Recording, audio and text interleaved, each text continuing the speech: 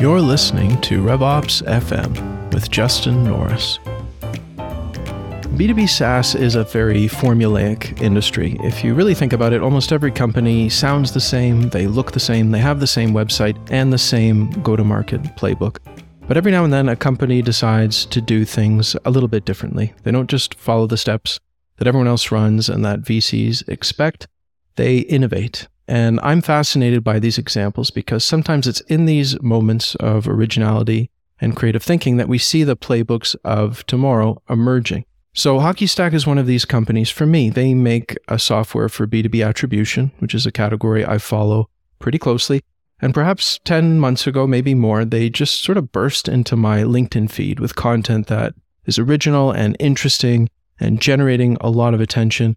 And they're also quite transparent about their effort to build a different type of go-to-market strategy. So it's been really cool to watch that unfold. And I wanted to go deeper behind the scenes on HockeyStack, the company, and the product. And so I reached out to Emir Atli, who is Chief Revenue Officer and co-founder at HockeyStack. And he was good enough to agree to spend some time with me. So Emir, welcome to the show. Thank you so much for the kind words, Justin. Really appreciate it. Excited to chat more.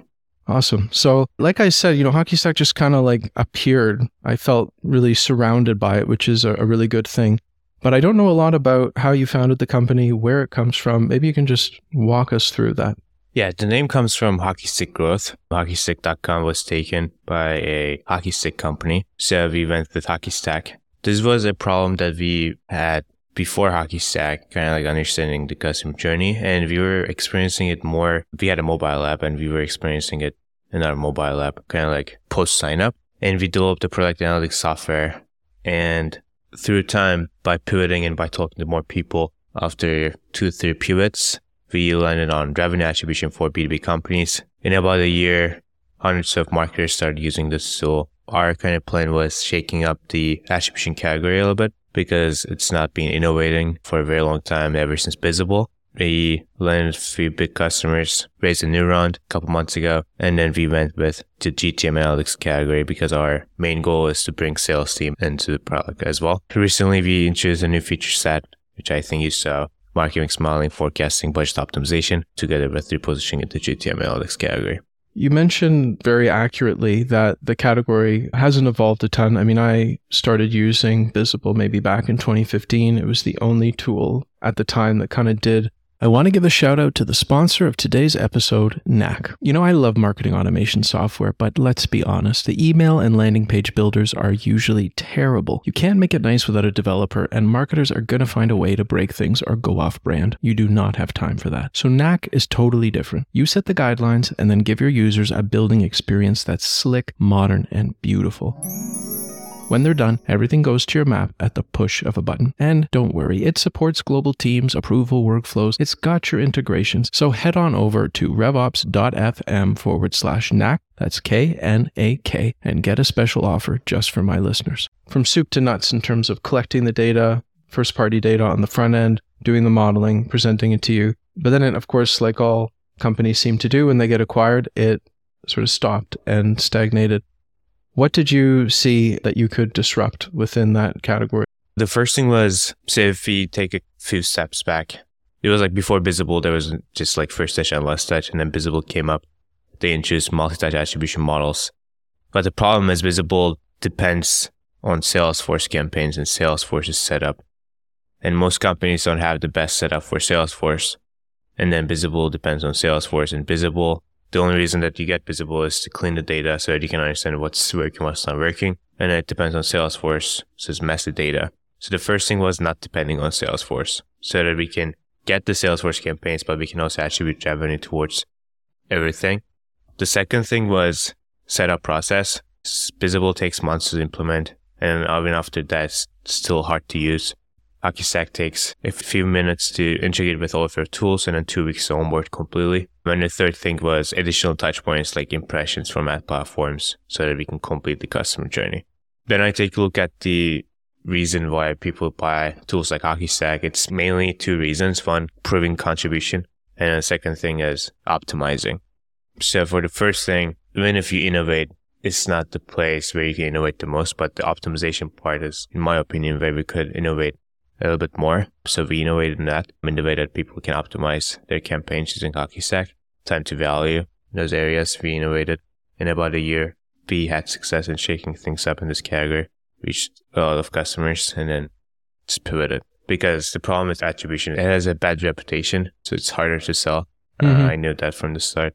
So yeah, the feature for HockeyStack is going to be turning data into revenue with automations starting in January, so that we can actually put that data into work. Maybe let's just talk a little bit about your go-to-market strategy. One of the things I've really enjoyed following you on LinkedIn is you're very open and transparent about being intentional in designing your go-to-market, how your funnel works. You seem to be really punching kind of above your weight class in terms of the size of the team you have and the results that you're able to achieve. Can you walk us through what you're doing and maybe how it differs a bit from the traditional SaaS playbook? So from the start, LinkedIn has been super important for us.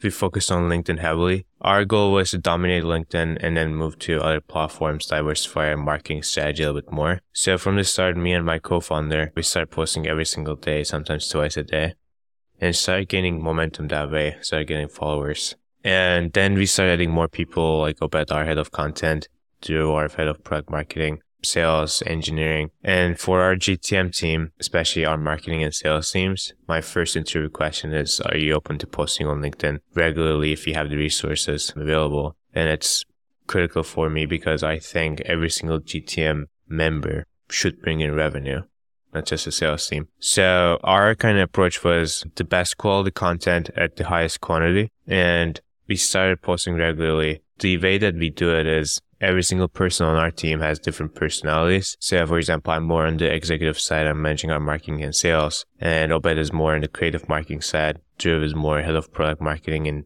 more like measurement side. And I think what we do differently is when people say brand awareness, they mean that every single person in our industry should know about us. And when you see companies like Apollo with incredible budgets, with like a social team of 10 people, and everyone knows about Apollo, but not everyone knows what Apollo does. Even if people know what Apollo does, they don't know what's the difference between Apollo and ZoomInfo. No one knows. So my approach was, we need to be efficient. If most people know about us, that's good. But I would prefer less people know about us, but they would know what we are doing and what's the difference between HockeyStack and Visible and other platforms. We took a look at our previous content, and I saw that brand awareness actually means making marketers smarter. Our educational content outperforms any other type of content because people log into LinkedIn to learn. We kind of decided that we need to make marketers smarter in marketing and measurement. So I'm kind of posting about how we are doing marketing and what are the business results and how can you communicate those results to your CEO and CMO or with your board. Because I'm more on the executive side, people expect me to talk about that. And then Obed is head of content. He's talking about how can you be more creative? How can you do better marketing? And Drew is talking about how can you be better at measurement. So we have these personalities that people expect to see. And we have a content calendar shared with everyone on the team. And then we have the flow where we host all of our content, which I think we will talk more. It's our media company. It's like a Netflix for B2B marketers. And then we have HockeyStack Academy. So basically we create content at the high quantity, high quality, and then we store these content pieces in different places like HockeyStack Cam and the Flow, and then be distributed across our social channels, and then we engage with our audience. And this approach reminds me a lot of the kind of demand creation methodology that Chris Walker from Refine Labs has really popularized over the past few years. Were you guys influenced by him, or is this just an approach that you came to independently? I'm a big fan of Chris. Chatted a lot of times. We had dinner in San Francisco. Chris is amazing, but I think we have some differences in our approach. I'm sure we got influenced as like any other person in our... I think everybody on LinkedIn has been influenced by Chris in the last few years. Yeah, of course. I think we got inspired probably, and then we like changed a few pieces and built our own playbook. Talking a bit about your content, and you mentioned Obad a few times. He's somebody else on your team that I just see all the time on LinkedIn.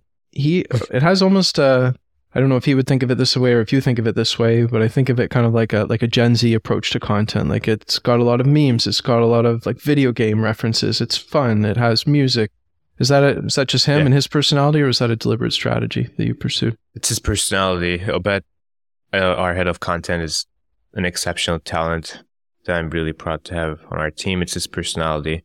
Yeah, I think like our approach has been blending in our personalities and then finding the balance between entertainment and education. We have different series on the flow that we collaborate with other marketers. So if we collaborate with other marketers, we don't talk about HockeyStack at all. But then if we do 5 series that doesn't talk about HockeyStack but still educate the marketers, then we do 1 series about HockeyStack that we can distribute. Sometimes we struggle to find this balance, honestly, but usually we're pretty good at finding the balance and letting people know what we do in creative ways. And you mentioned the flow a few times, and I looked at it, and I think your description and Netflix for marketers is pretty accurate. It's really nice experience. It's got all sorts of shows and content, which I think is amazing. What's the incentive for these other creators to work with you on this platform?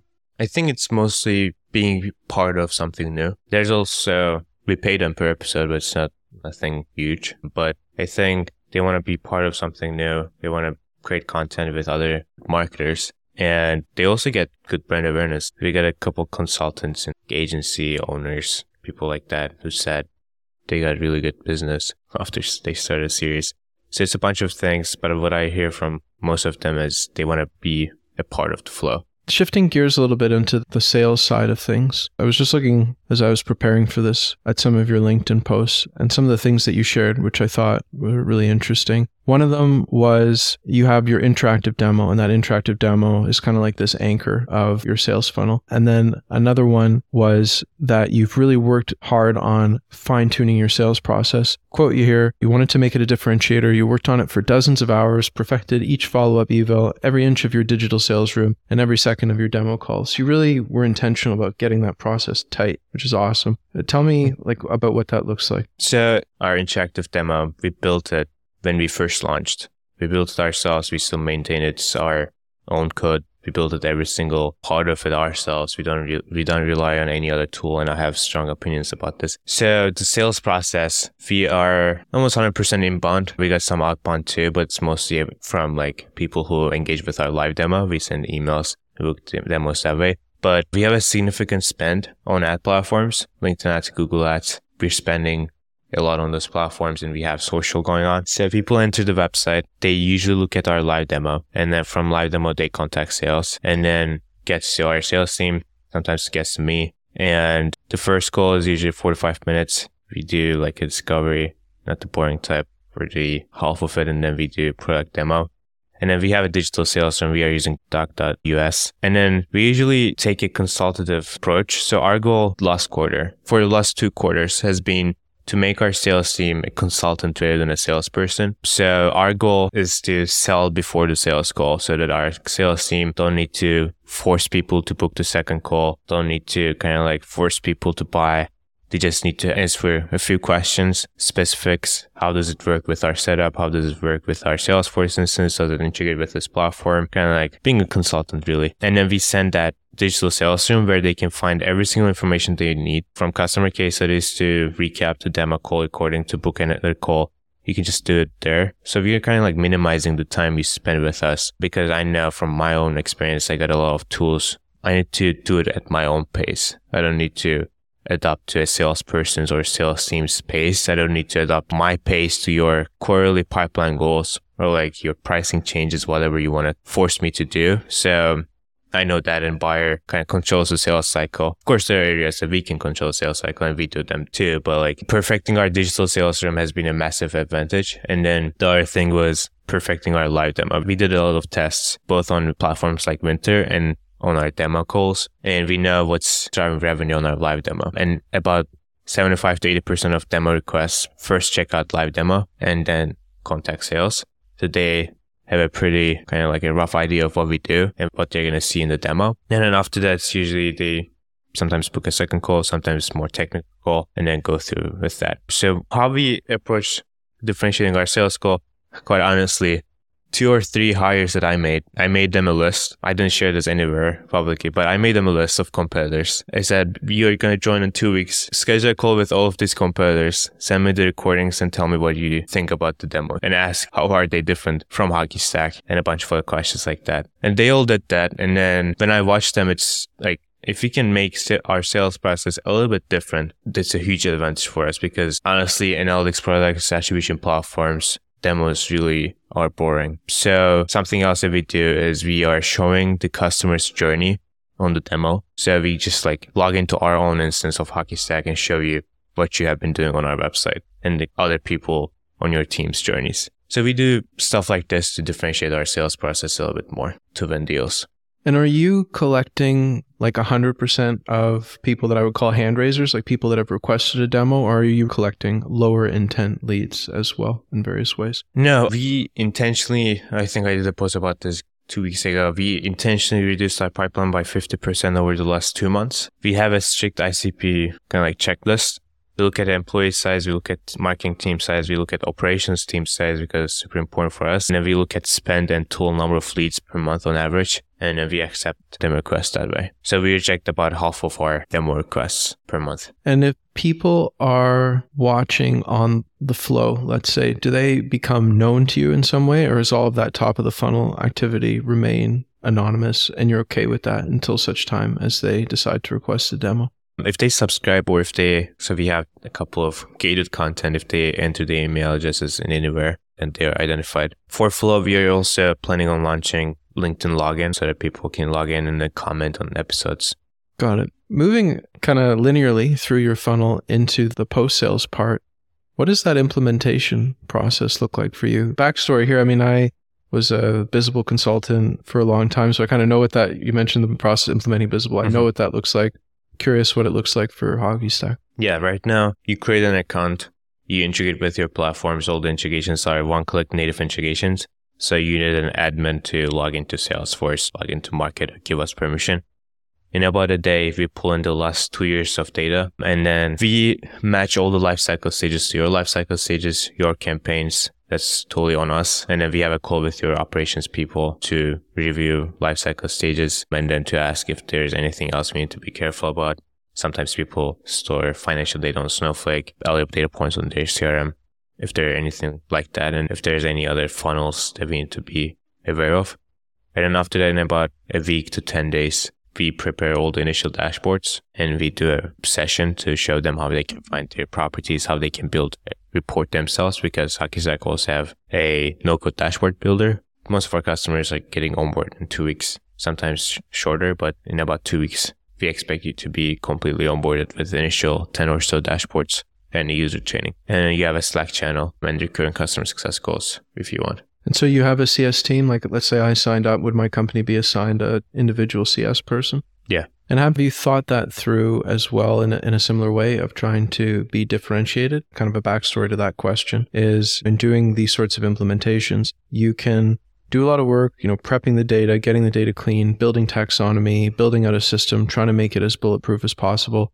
And then you often, I found at least, would show dashboards to execs or people on the team, and they're kind of like, yeah, actually, like what they think they want is not always what they actually want, or what they think they want is not always actually that useful to them once they get it. They're not sure what to do with it.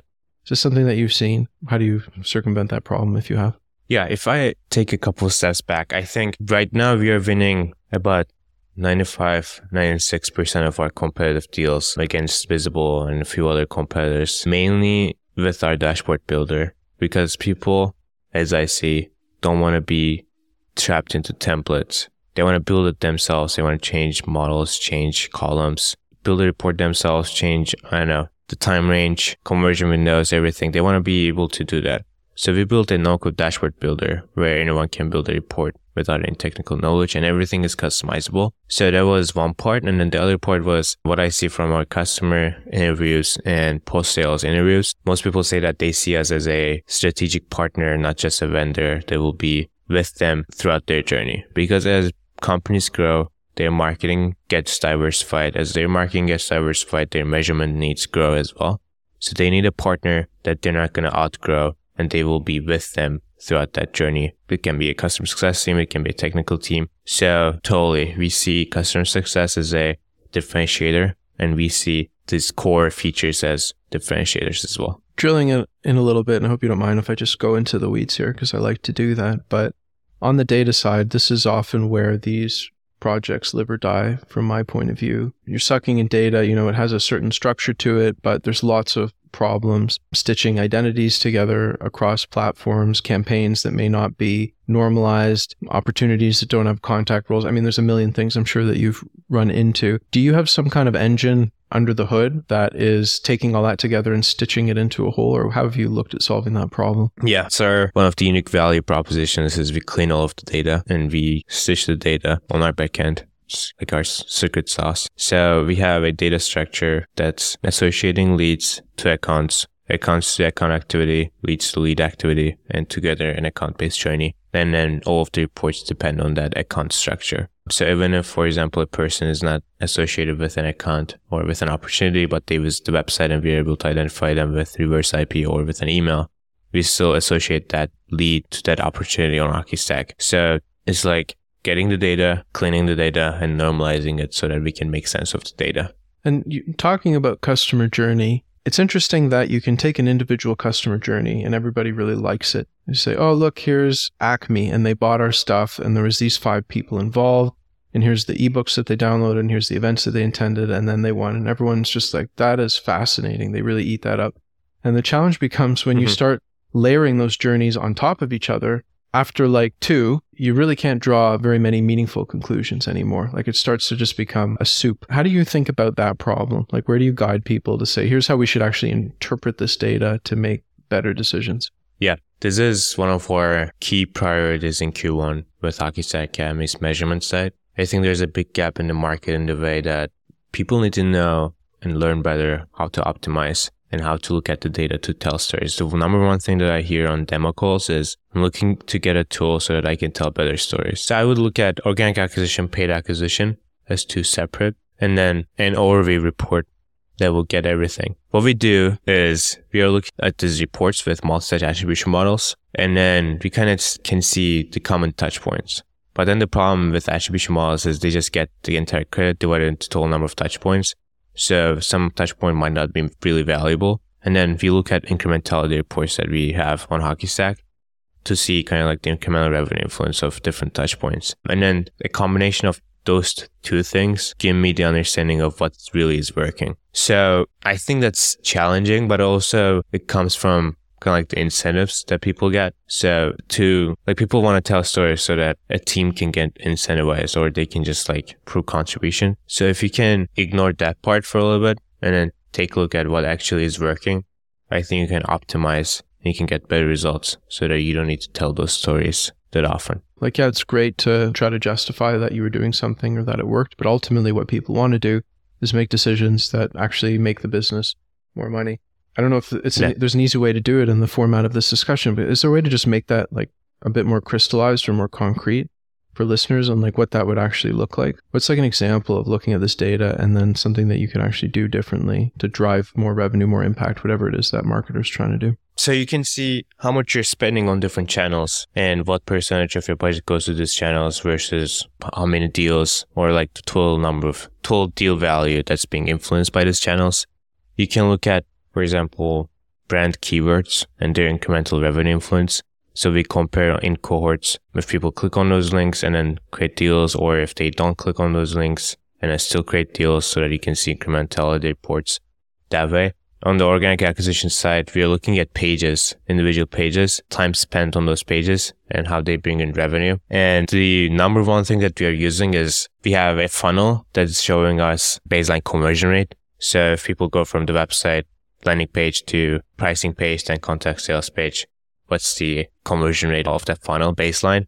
And if we look at if people enter the live demo, what's the baseline conversion rate influence?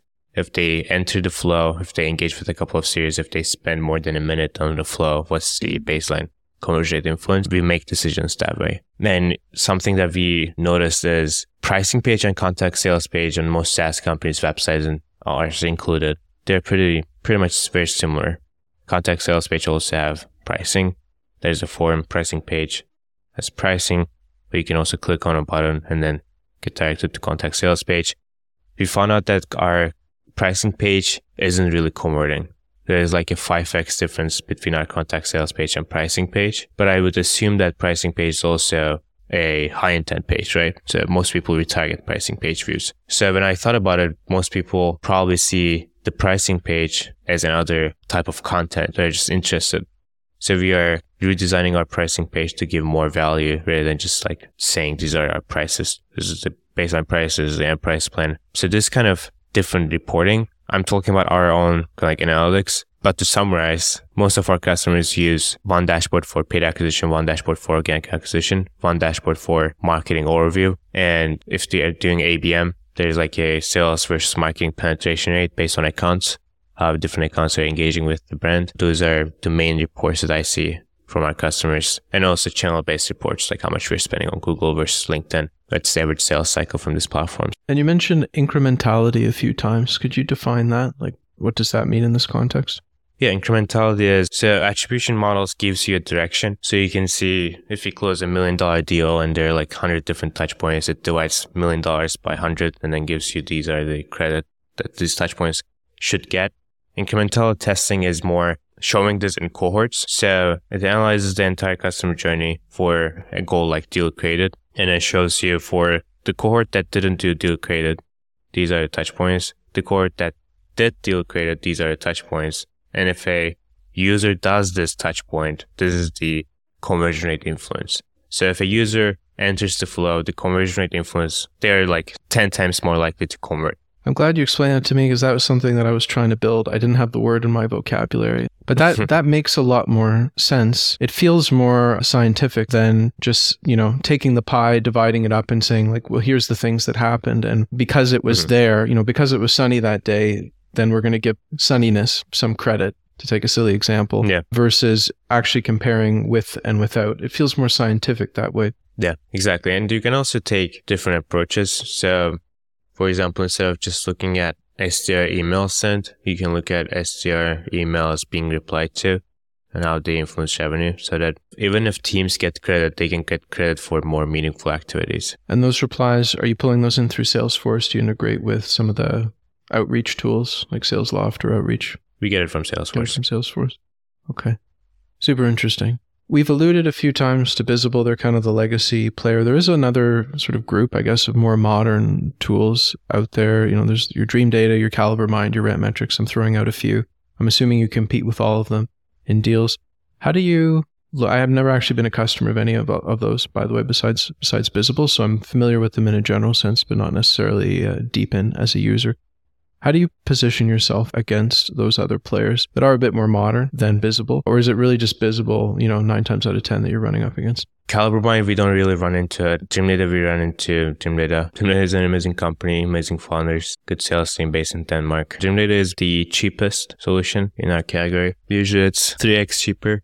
Wow. Than HockeyStack's. Based on templates, it's more, we have a customer that switched from Dream Data recently. I'm using their words. It's more like a data connector than a true like reporting platform. So you have templates, you have clean data, but then you can define your own properties. You can change things on the reports. You need a BI tool to export all the data into a BI platform and then a BI team to change it. While HockeyStack, our kind of approach is the full circle from cleaning to measuring to sending the data back to platforms like ad platforms as offline conversions to forecasting to budget recommendations. We are a core infrastructure for the marketing team and operations team. I was watching one of your Can You Dashboard It videos, which is a really cool content series, by the way. But it did appear to me like a very flexible, almost BI-like interface that you've created. Are there any limitations or can people really just, metrics, dimensions, filters, mishmash, whatever they want that's in the data store in that interface? There's really no limitations. The only limitation would be kind of like changing something on Salesforce through HockeyStack. So changing a report, overriding a metric. But you can build your own metrics using a combination of Salesforce, Marketer, and website on HockeyStack. So you can build your own goals. There's no limitation. As I said, the only limitation would be overriding data coming from the platforms. And you mentioned bringing in Snowflake data. Like, do I need Looker if I have HockeyStack? Like, could I actually put you on top of finance data or other sorts of data and mix and blend in ad hoc ways? So for all marketing and sales reporting, you can use HockeyStack, but Looker, companies use it for HR, for like more, and for other departments. So we don't really get into that. but we send data back to Snowflake, send data back to BI tools, and get data from Snowflake for financial data. Okay. In other words, I guess what I'm driving at, let's say restricting it to the marketing and sales use case, can I pull in any ad hoc Snowflake tables that I want, or there's like specific tables that you're tuned up to accept? Any table. Any table. You're also one of the first, I think the first vendor, and as far as I know, the only vendor that I've seen that has incorporated self-reported attribution. And this was another kind of big, self-reported attribution is not necessarily anything new. We were doing it at a company I was at, 10 plus years ago, but Chris Walker, I think, really made it very popular and attractive for people as an alternative to only using digitally tracked attribution and as a way to access all the things that are unknowable, the dark social, the communities, the podcasts in some cases. Talk to me about the self-reported attribution aspect. How does that get brought in, and how do you connect that to the digitally tracked data? Yeah, before I answer this, I want to take a few steps back because this is a question that we get often. Companies sometimes, we are getting less and less because I think we are doing a good job at educating the market, but sometimes, especially a couple months ago, we were getting a lot more stuff like, this is pretty cool, but what about dark social? And the company is a true enterprise company with no dark social touchpoints, no LinkedIn, no podcasts, nothing. But they still ask about that because you're Fun Labs and they did a good job at this. But like these touch points is like the dark social touch points, as we call them. You can still check most of it and we can talk more about it. But the problem is the way people think is they're comparing dark social with the web activity that we are collecting. And with the web activity, we can see who did it, when they did it, and how that influenced revenue. The key differentiator is when they did it. So you cannot know when they listened to a podcast, but I guarantee you if they came from a podcast, they would tell you on that sales call, and we can get it from Gong. I guarantee you if they attend an event that you cannot track with Salesforce, you probably can track if it's an offline event or whatever, but for some reason you didn't collect that.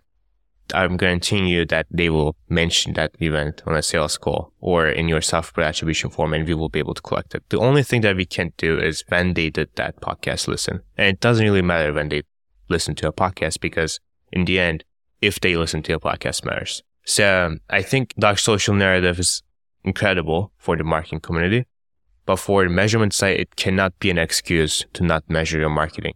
Like it's dangerous for you as a marketer. Because in the end, if you cannot prove your contribution to revenue, it's your job on the line. You cannot just say we're doing dark social, so its measurement is, we can't measure anything. It's not going to work with your board, with your CMO, with your CFO.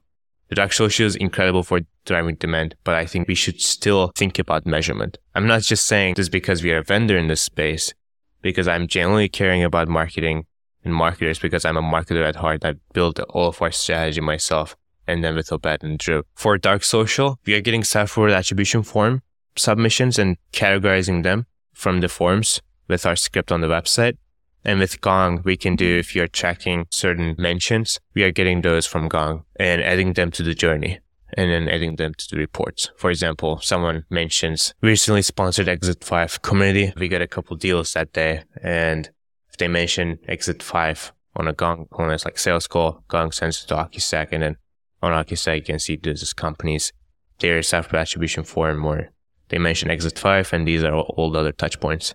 Do you bring them together? Like one of the things we've tried to do internally with our own kind of homegrown solutions is take the self-reported that we're collecting and then compare it to the digitally tracked for the same users. So we can kind of see like, all right, they looks like they're coming from Google, but actually they're saying LinkedIn or podcasts or whatever it is they're saying. Are you able to mash it up in that way? Yeah.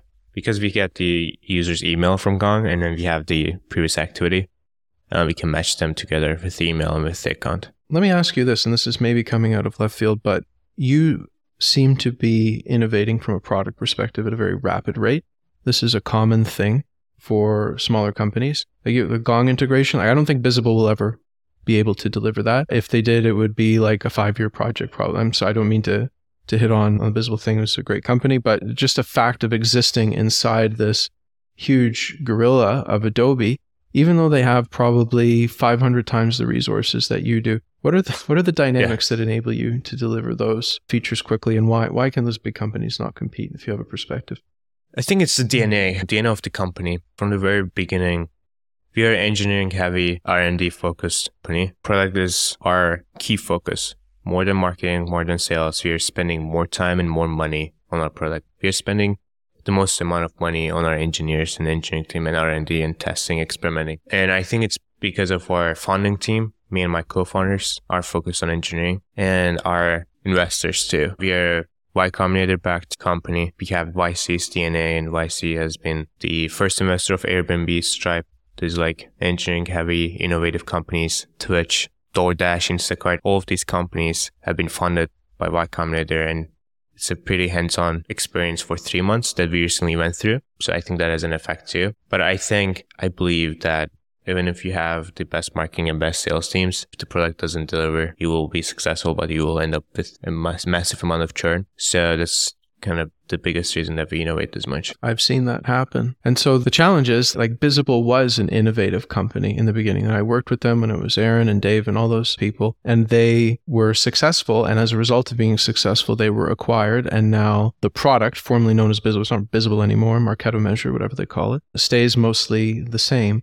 Do you fear that that will happen to you, or like, do you have a plan to prevent that? Or do you think, like, you know, if that happens after an exit, like, you've done your work, you can't control that? How do you think about that as a founder? As long as we are not fired, I think that would be a problem. As long as our board doesn't fire us, I'm not really scared of that, because I think that's always going to stay in our DNA. The only thing that can slow us down might be kind of like fine-tuning those features. So we have some big features like marketing mix modeling, lift reports, incrementality reports, this dashboard builder. While we are fine-tuning them, while we are working on them, we might be slower than usual, but it's going to be our core focus all the time, forever. Talked a bit about incrementality, but then there's also marketing mix modeling, which is a concept I've been learning about maybe just over the past few months. I think it's more common in B2C.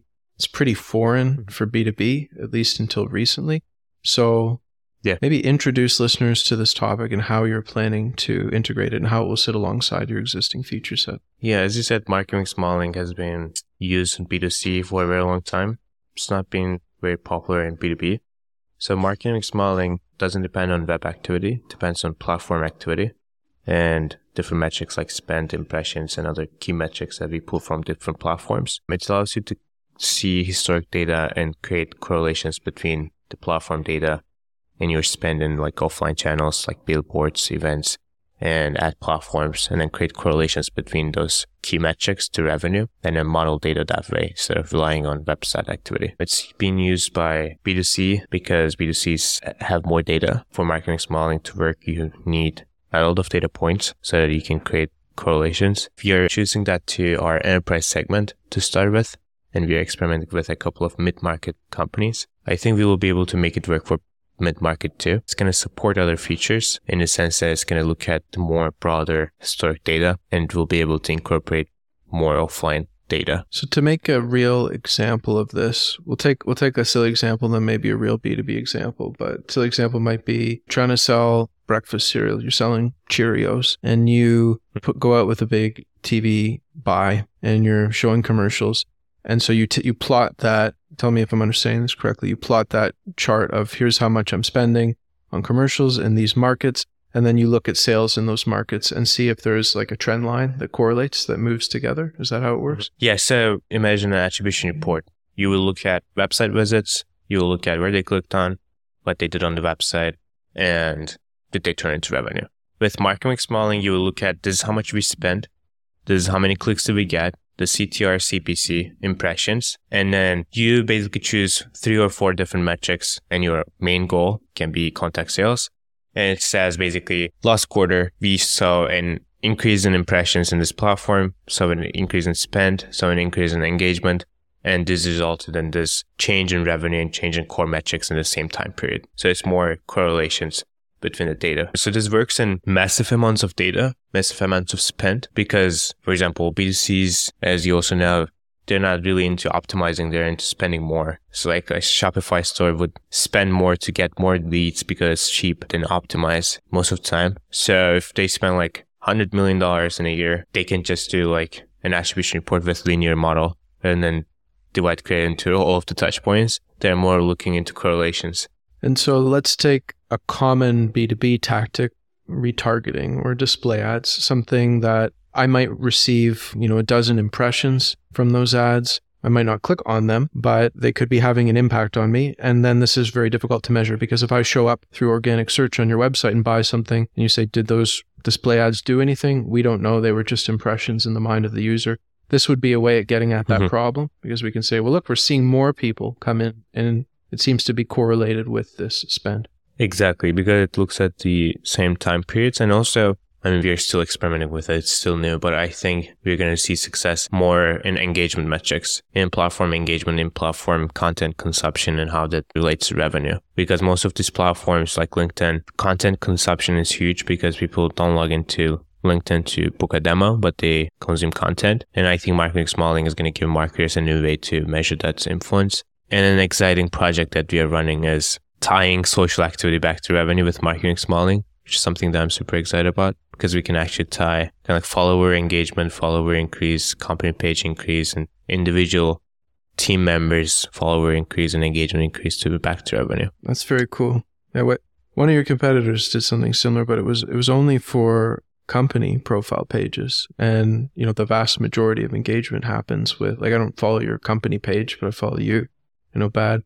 So if you figured out a way to, Dream Data, they released something where they bring in the company page interactions into their system. Yeah, you can get company page interactions with the LinkedIn's API. With the API, yeah, but so there's no API for the individual pages. So if you can solve for that would be super cool. Yeah, I think we still have time until more and more companies understand this influence of social. I saw that news about Cisco educating tens of thousands of people and Cisco's team about LinkedIn Social, as we see more and more companies like this moving towards engaging their team members in LinkedIn Social, then we will be there to measure its influence. Hey, I'm super excited about what you guys are doing. It's a lot of fun. I hope you're having as much fun as it looks like on the outside, because it looks like you're having a blast and building a cool company. I do. And a cool product. I will continue to watch it closely, and I'm really appreciative of you spending time with me today. Hey everyone, I want to invite you over to the RevOps FM Substack community, where you can sign up to get rough transcripts, show notes, longer form articles, and other bonus content.